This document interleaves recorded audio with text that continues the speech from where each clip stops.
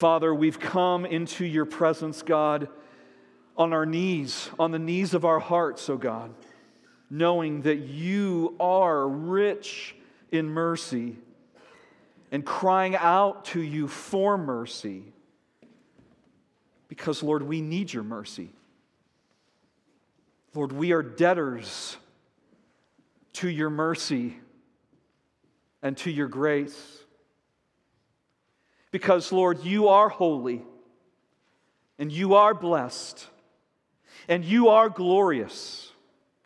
You are almighty. You are our sovereign God. You are omnipotent, and beside you there is no other God.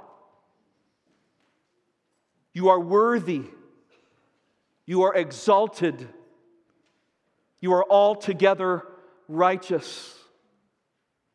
You are the Ancient of Days and the Lion of Judah, the Holy One of Israel. You are God, and we need your mercy. Because, Lord, we are not you. We cannot approach you.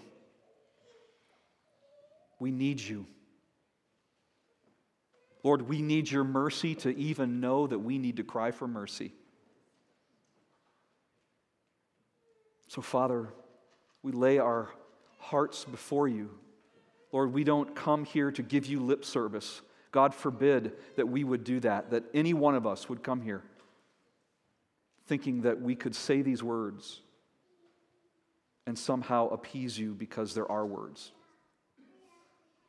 Oh God, you are our God of mercy, of everlasting hesed, of covenantal love and faithfulness. And we simply come and we cry to you, God, Father, please have mercy on us, restore us, make us whole. God, heal us by your grace and fill us, God, with the presence of your Holy Spirit that we might know you and that we might praise you unto ages of ages. God, we ask that right now you would speak to us by the power of your word and by the power of your Spirit. Father, speak your truth to us and open our eyes to things that we have not seen, things that we have spoken about that we had no knowledge about. God, open our eyes to your truth. And grant us, Father, in these moments, willing spirits, God, to be molded by that truth. Because, Lord, some of us, all of us, Lord, we need to be molded by you. There's been a lot of molding and kneading in our lives this week with all kinds of voices and all kinds of stresses. And, Lord, we need you to do that work in us more than anything else. So, Father, thank you for hearing our prayer for mercy. Lord, let your good news come now, not only in word, but in power, with the Holy Spirit, and with full assurance. Glorify your name in the preaching of your word. In the name of Jesus Christ, we pray. Amen. You may be seated.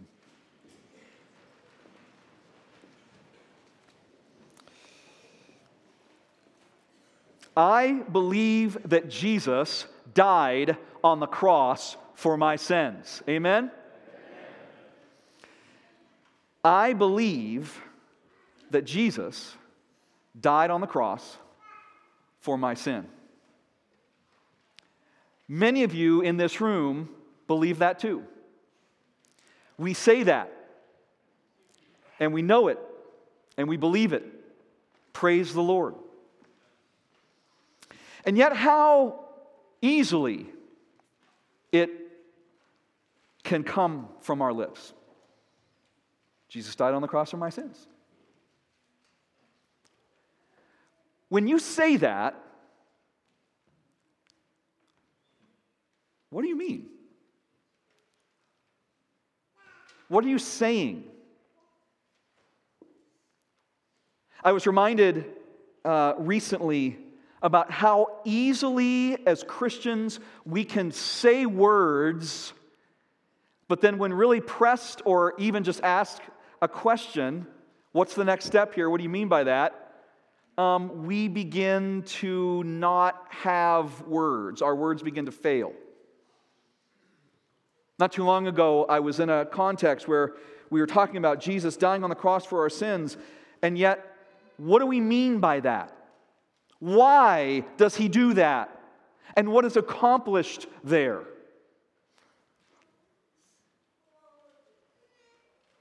I don't know. This Lent, we are exploring the cross of Christ. This week and each week in this Lent, the next 6 weeks, we're going to be looking at our King. Behold, our King, who is enthroned in the suffering of the cross, exalted and enthroned there. Why? For what does his death accomplish in us? Is it so that we can feel good that our sin is forgiven? What happens when we don't feel good about that? Is our sin still forgiven? For what did Christ come to die? Certainly, it is for individual forgiveness and cleansing, and praise God that that is part of the cross. And yet, what else is going on there? You see, the cross of Christ is the hinge of history. The cross of Jesus Christ is so much more than our guilt being taken away, though that is so important. That's a piece of it. The cross is the pivot of time. And it is the central act of how God reconciles a people, and in fact, all creation, to himself. Behold, our King. Today, as we begin this series, I want to turn to a very mysterious passage in Genesis 15. I say mysterious because it really, really is. And my task today is for us to see that the cross of Christ is not plan A for Christians and plan B for Jews and something that God just kind of thought up when his son got in trouble in the flesh, they're arrested. But that the cross stands forever as that place upon which all redemption is bought. So today I want us to see that the cross fulfills God's ancient promise. The cross fulfills God's ancient promise. Would you turn to Genesis 15 with me? Genesis 15 is this, it's a very kind of dark, there's darkness in this passage, it's very mysterious. While you're turning there, I'll just give you a little recap because we've not been in Genesis for a while. So there's a man named Abram, and Abram and Sarai, they live in Ur of the Chaldeans, in modern-day Iraq in Mesopotamia, and they leave Ur with Terah, Abram's father, and they journey as far as Haran, okay, which is in the ancient Mesopotamian world. It's not the Promised Land, not Israel yet, but it's in that area. And so they journey and they leave there, and then in Genesis chapter 12, the Lord appears to Abram. The Lord, notice, it is the Lord's initiative, and the Lord comes to Abram, and he says to Abram, hey, I'm going to bless you, and through you, all the peoples of the world will be blessed, because I'm going to do something in you, and you're going to pass it on to the whole rest of the world. And it's a promise of the blessing of a family, of progeny, of land, and of deep and rich blessing by God, being known by God. And then the whole world knowing this God through him. So that sounds pretty good to Abram, and Abram kind of receives that promise. But Abram, he also is a man, his feet are made of clay, and he messes up. Abram is chosen by God, but he's also a sinner in need of God's grace. and His mercy, and we see that as Genesis unfolds. In Genesis 13, God comes again to Abram, and He says, hey, Abram, guess what? My promise to you, it's going to happen, and your children are going to be like the dust of the earth. It's going to be everywhere. And Abram must like that, but the thing about it I forgot to tell you if you don't know the story, Abram's really, really old. He's in his 80s, he's getting into his 90s by this point, and guess what? Sarai, his wife, is barren. They've never had children. And God has come to him, and He said, I'm going to give you more children than the dust of the earth. Sounds great.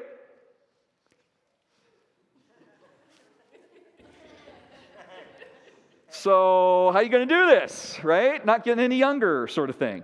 So, as time goes on and the years go by, in Genesis 14, we see that Abram, Genesis 14 is kind of this interesting chapter where Abram, he goes after to save his nephew Lot, who's been kidnapped by some kings, and other kings come. It sounds like Lord of the Rings kind of stuff. It's the battle of the four armies, and all of this stuff happens. And then Abram is blessed by this mysterious figure called Melchizedek, who is a priest of God Most High. He's also a king, and he blesses Abram, just as the Lord God has blessed him. But then there's this little altercation between Abram and the king of Sodom. It's a little bit ominous, and that's where we pick up. And so hear the word. After these things, this war, this altercation with the king of Sodom, after these things, the word of the Lord came to Abram in a vision. Fear not, Abram, I am your shield. Your reward shall be very great. But Abram said, O Lord God, what will you give me? For I continue childless, and the heir of my house is Eleazar of Damascus. And Abram said, Behold, you have given me no offspring, and a member of my household will be my heir. And behold, the word of the Lord came to him. This man shall not be your heir. Your very own son shall be your heir. And he brought him outside and said, Look toward the heaven and number the stars if you are able to number them. Then he said to him, So shall your offspring be. So another huge promise, right? So they're outside, it's nighttime, look up, Abram, your offspring, coming from your own body, coming from your own family, it's going to be more than that. Whoa. And he believed the Lord, and He counted it to him as righteousness. And He said to him, I am the Lord who brought you out from Ur of the Chaldeans to give you this land to possess. And he said, O Lord God, how am I to know that I shall possess it? And He said to him, Bring me a heifer 3 years old, a female goat 3 years old, and a ram 3 years old, a turtle dove, and a young pigeon. And he brought him all these, cut them in half, and laid each half over against the other. But he did not cut the birds in half. And when birds of prey came down on the carcasses, Abram drove them away. Told you it was mysterious and kind of weird and dark. It's going to get darker. As the sun was going down, a deep sleep fell on Abram. It's the same deep sleep that falls on Adam when God's going to pull the rib out of him to make Eve. Same word, deep sleep. And behold, a dreadful and great darkness fell upon him.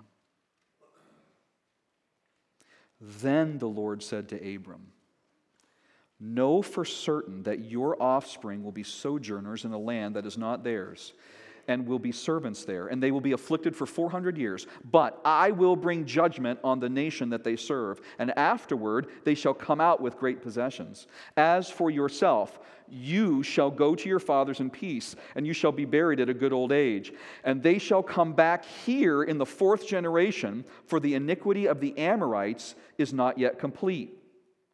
When the sun had gone down and it was dark, behold, a smoking firepot and a flaming torch passed between these pieces. On that day, the Lord made a covenant with Abram, saying, "To your offspring I give this land, from the river of Egypt to the great river, the river Euphrates, the land of the Kenites, the Kenizzites, the Cadmonites, the Hittites, the Perizzites, the Rephaim, the Amorites, the Canaanites, the Girgashites, and the Jebusites." The word of the Lord for the people of God. Thanks be to God. So Abram is afraid. And quite honestly, I think he's just weary. God has come. He knows it. God has given him a promise. He's received it. And yet, the promise has not yet come in full. And Abram's scared. And he's just kind of tired. After these things, verse 1, the word of the Lord came to Abram in a vision. So this account begins, it runs over 2 days. It begins at night. The Lord comes to Abram. Notice, who is initiating this contact? It's the Lord. And there's this phrase here that the word of the Lord came to Abram. First time it's used in all of Scripture. It's used twice in this passage. It's not used a lot in Genesis, but it means a prophetic utterance. The Lord comes and he's going to speak to his servant in a way that the servant cannot miss it. The word of the Lord came to Abram in a vision, and he says, "Fear not, Abram. Don't be afraid." Don't you love that? God already knows before we cry to him. And he comes to Abram and he says, "Don't be afraid, fear not, for I am your shield. I am your protector. I am the one who will stand guard over you. I am all that you need.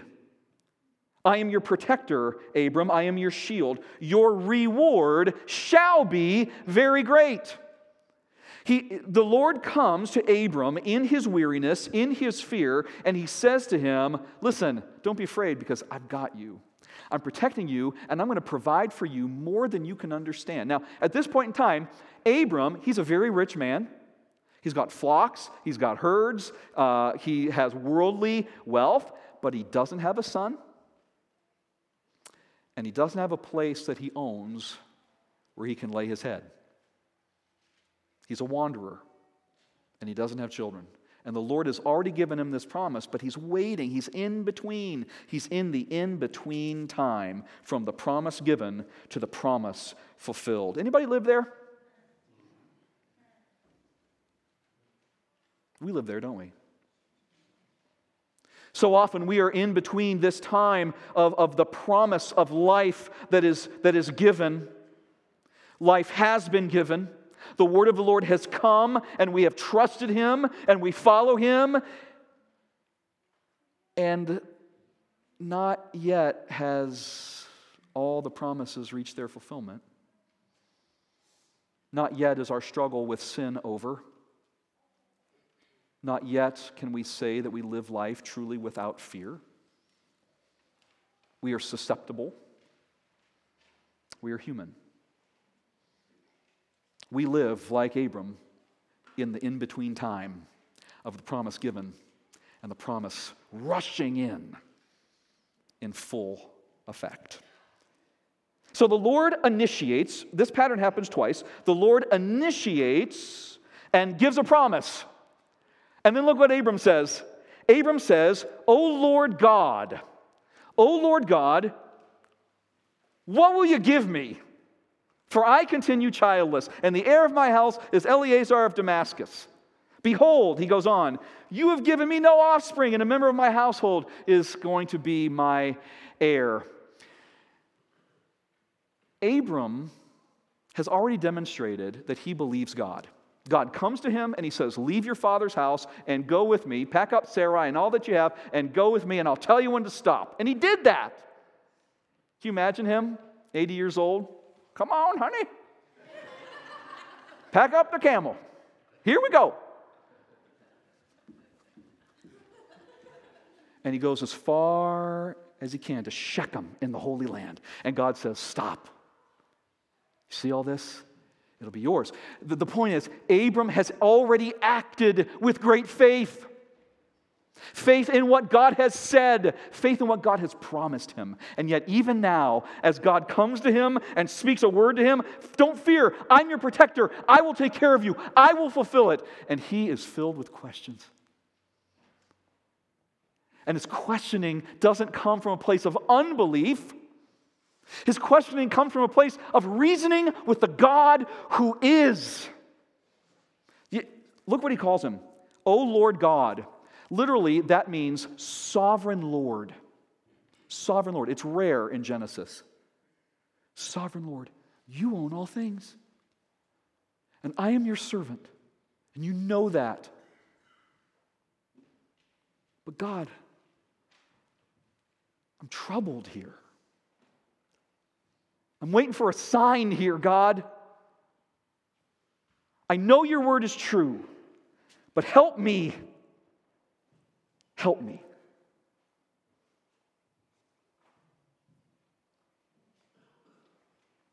And so the Lord acts. Verse 5.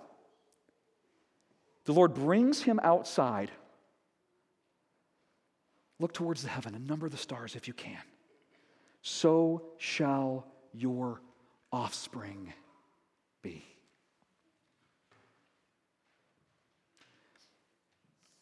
And as Abram looks up, he crosses a line. All of a sudden, as Abram looks up, he shifts from mustering up the courage to trust in his own faith in a God who has spoken to simply resting in the trustworthy truth that God has spoken. There's a difference. All of a sudden, he looks up and it clicks. Oh, I trust you, God. I just trust you. You see, what happens there, he believed the Lord, and the Lord counted it to Abram as righteousness. You see, faith, belief, or trust is the confident trusting in the word and action of God. Abram crossed a line and he relaxed into a relationship of trust. Do you know what that's what faith is? It's trusting God at His Word and just relaxing into that trust because you know that God will not fail you. You know that His promises are true. You see, faith is viewed here not merely as the root of all true obedience to the will of God, but as embracing and steadfastly resting upon Him. Faith begins not with a maddening flurry of obedience. Faith begins with a simple resting in what God has said is true.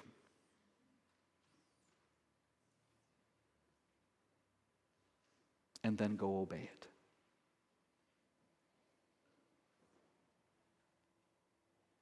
Faith is the act by which Abram goes out from himself and relies upon God for righteousness and grace and blessing. You know, the Apostle Paul writes about this. It's quoted 4 times in the New Testament, this verse, 15:6.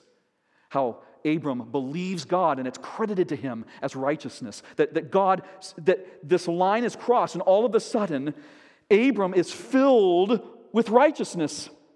Because he trusts in the unchanging, trustworthy word of God. In Romans chapter 4, verse 20, the Apostle Paul writes this of Abraham. He says, "No unbelief made him waver concerning the promise of God, but he grew strong in his faith as he gave glory to God." This, fully convinced that God was able to do what he had promised. That's faith. being fully convinced that God was able to do what he had promised. Do you see that when we come to the place when we are fully convinced that God is able to do what he's promised, that's different than fully convinced that I'm going to muster up the strength and the courage to try to believe God at his word? Do you see how that's different? Do you see how that's different? Hello? Okay, I'm not sure if you see how that's different. Being fully convinced that God is able to do what he had promised is simply trusting in God's work. Abram looks up, and he is overwhelmed with the reality, God, you are sovereign. You made all that. You can do what you said. And I'm just going to rest there. I'm not going to try to calculate it. I'm not going to try to figure it out. I'm not going to try to walk in front of you. I'm not going to try to do all this. You know what? But the irony is, he totally does all that. If we were to keep reading in the next chapter, he totally tries to force the promise. He talks to Sarai, and Sarai's like, hey, babe, it's not happening. Here's Hagar. Here's my servant. Maybe God wants to do it that way. So he tries to force the promise. You see, the thing about Abram, he is righteous in God's sight because of his faith. He's still a sinner. He's still a man with feet of clay. He still is going to mess up. And yet he trusts in God's unfailing love for him. Look at verse 7. Right after this happens, he says to him, the word of the Lord comes again. I am the Lord who brought you out of Ur of the Chaldeans, his homeland, to give you this land to possess. But, do you ever say but to God? Now, twice, the Lord has come to Abram and he said, listen, this is what's going to happen. And Abram goes, okay, God, but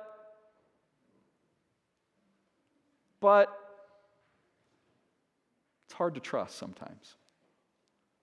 Oh, Lord God, how am I to know that I shall possess it? I'm trusting you, Lord. I'm even relaxed into that simple, childlike trust. But God, you know what? It would just be great if you'd just give me something. Give me a sign. And so God, in his grace, does. All the rest of this passage, this mysterious passage, it is the enactment of an ancient covenantal ceremony. It is the action that happens when two parties come together, a king and a vassal, or two kings, they come together and they're going to have this treaty, they're going to have this covenant, they're going to have this new relationship, and they want to seal it in blood, because if you seal it in blood, it is binding. And so what happens is, God, because he knows that his servant is weary, he knows that he's trusting him, and yet he just is weary and he needs a sign. And so God says, give me a cow, give me a ram, and give me a female sheep and 2 birds. And he does. And what happens here, these instructions, it's an ancient covenantal ceremony. And so Abram, he splits the cow, cuts it in half, right through the middle, and he pushes the carcass in 2 pieces on each side. And he splits the female goat, and he puts the carcass on 2 sides. And he splits the ram, and he puts the carcass on 2 sides. And he kills the birds and puts them on each side. There's a gory mess in between. God wants Abram to prepare for something that has not yet happened, but it will seal his word. As we read, we see that the birds come and Abram gets them off of that. They're sitting in the sun throughout the day. So God, the night before, showed him the stars. It's the next day. He prepares this sacrificial, covenant-making ceremony. Everything's ready. Notice that God doesn't say anything to Abram about walking through the center. Never happens. He prepares it and he lets it lay. And then a deep sleep comes. And then dreadful darkness comes. That's the coming of the Lord. Dreadful deep darkness. The Lord is present. And Abram, as he is off to the side, there appears to him a smoking pot and a torch with a flame. This fire and this smoke is representative. It signals the presence of God. And through the blood and the gore of that covenant ceremony that is literally cut. It means to cut a covenant, is literally when in the Bible it talks about making an agreement, it's to cut a covenant. It's because of this. It is the flame and the smoke that goes through the blood. Do you know what that means? Do you know what that means? It means that when God, His presence, goes through the pieces of this covenant, it means that God is saying, let what happened to these animals happen to me if I do not fulfill the word that I have spoken. It's called a self-maledictory oath. And when two people, a king and another king, would lock their arms and they'd walk through all the guts and the gore, they would be saying the same thing. Let this happen to me if I let you down. Let this happen to me if I don't do what I said. And the two partners would be bound together. But here's the deal. That's not all that God is saying. You know where the gospel is here? God is not only saying, let this happen to me if I don't fulfill my part of the word. Where's Abram? He's watching this. What the Lord God Almighty is doing as He goes through these pieces is let this happen to me if you don't fulfill your part of this covenant. Let this happen to me if you let me down. Let this happen to me if you don't act righteously. Because you know what? Nobody can do that. Abram couldn't do it. Isaac and Jacob couldn't do it. Moses couldn't do it. He couldn't fulfill the covenant. He couldn't be holy enough to be in the presence of a holy God. Joshua couldn't do it.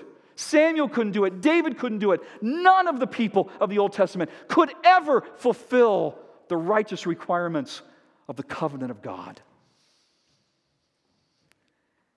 And yet the proof of God's amazing love is this. While we were yet sinners, Christ died for us. Behold our King. You see, friends, the cross is the fulfillment of what God promised in Genesis 15. Let me be torn in two so that you are accepted and forgiven.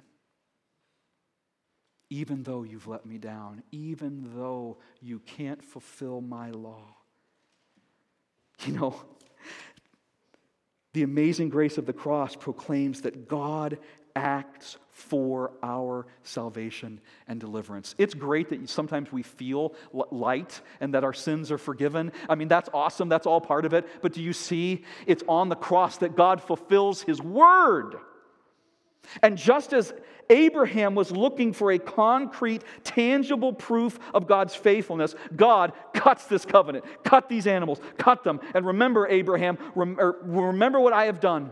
I walked through that. He gives them a tangible sign. And guess what? In the same way, when we need a tangible sign of God's faithfulness to cleanse, to restore, to forgive, that you're accepted by Him, even in the stupid stuff that we do, even in our sinfulness, that in Christ you are forgiven and accepted as a son, as a daughter, as an heir to the glory of Christ. If you need that tangible sign, and we do, you look at the cross. Because it is at the cross that we see that God keeps his word. When you're in that in-between place, when you fear that your faith will fail or your love is cold, you look at the cross. Because the cross speaks. And it reminds us that God keeps his word.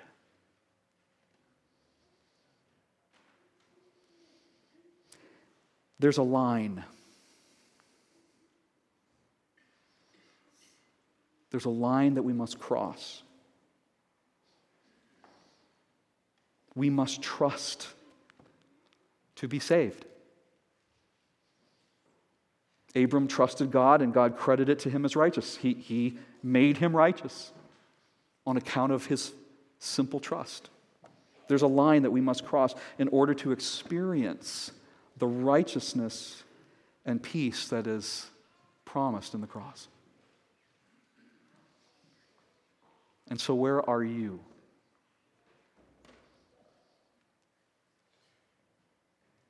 Are you trusting in your ability to trust?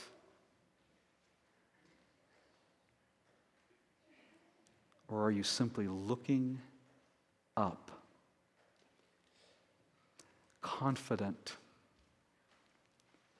that his promise cannot fail?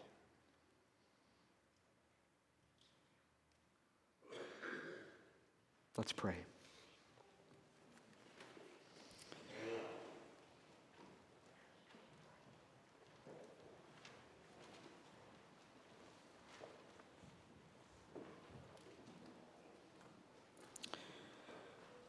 Father,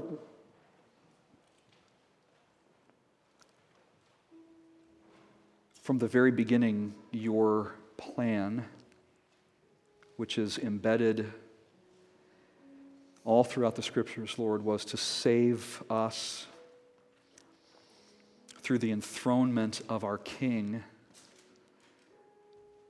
on a cross of wood.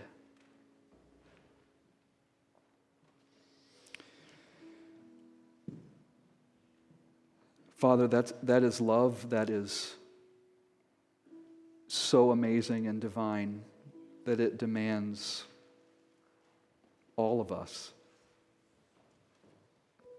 Demands our all. But first, Lord, before we can even try to give you our all, we just simply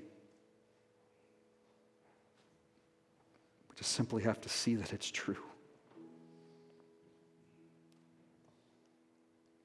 Lord, some of us we're just really weary. We're worn. Life's hard, just is. And Lord, we know that you are good and faithful, and we say that you died on the cross for my sins. And you did. And yet there's so much to that. And there's so much more. And we find, Lord, that the more that we dig down, you're deeper still. And the wider we go, the wider you are still. There is nowhere that we can escape you, and there is no way that we can extend past everything that you've provided for our salvation. Your word is true, and you've acted in ways that solidify that truth. We just need to look up. And to be reminded that right now, right where we live, right here, you're the God who keeps your promises. You hold us. You adopt us. You forgive us. You ransom and you heal us deep in our soul. You do that work that we cannot do by ourselves. You set us in families. You bring us together in the family of your people, the body of Christ. You keep your promise. And the cross speaks that.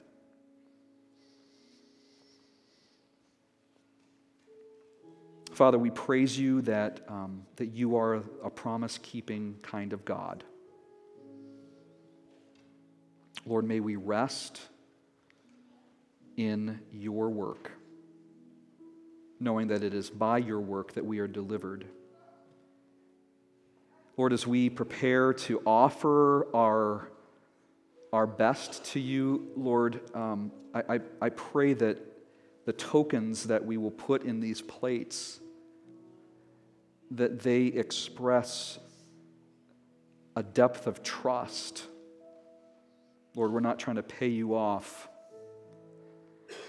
but Lord, you've displayed your glorious grace, and we love you, and we want to give our best to you, and so we do.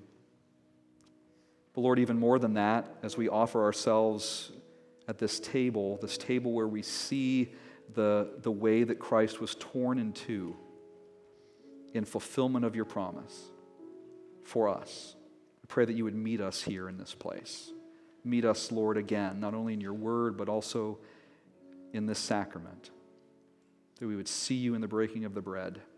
Lord Jesus, may we see you there, and may we be nourished and walk out of here as agents of grace in this world. God, we give you praise. Help us to continue to respond to you, Lord, now in Jesus' name. Amen.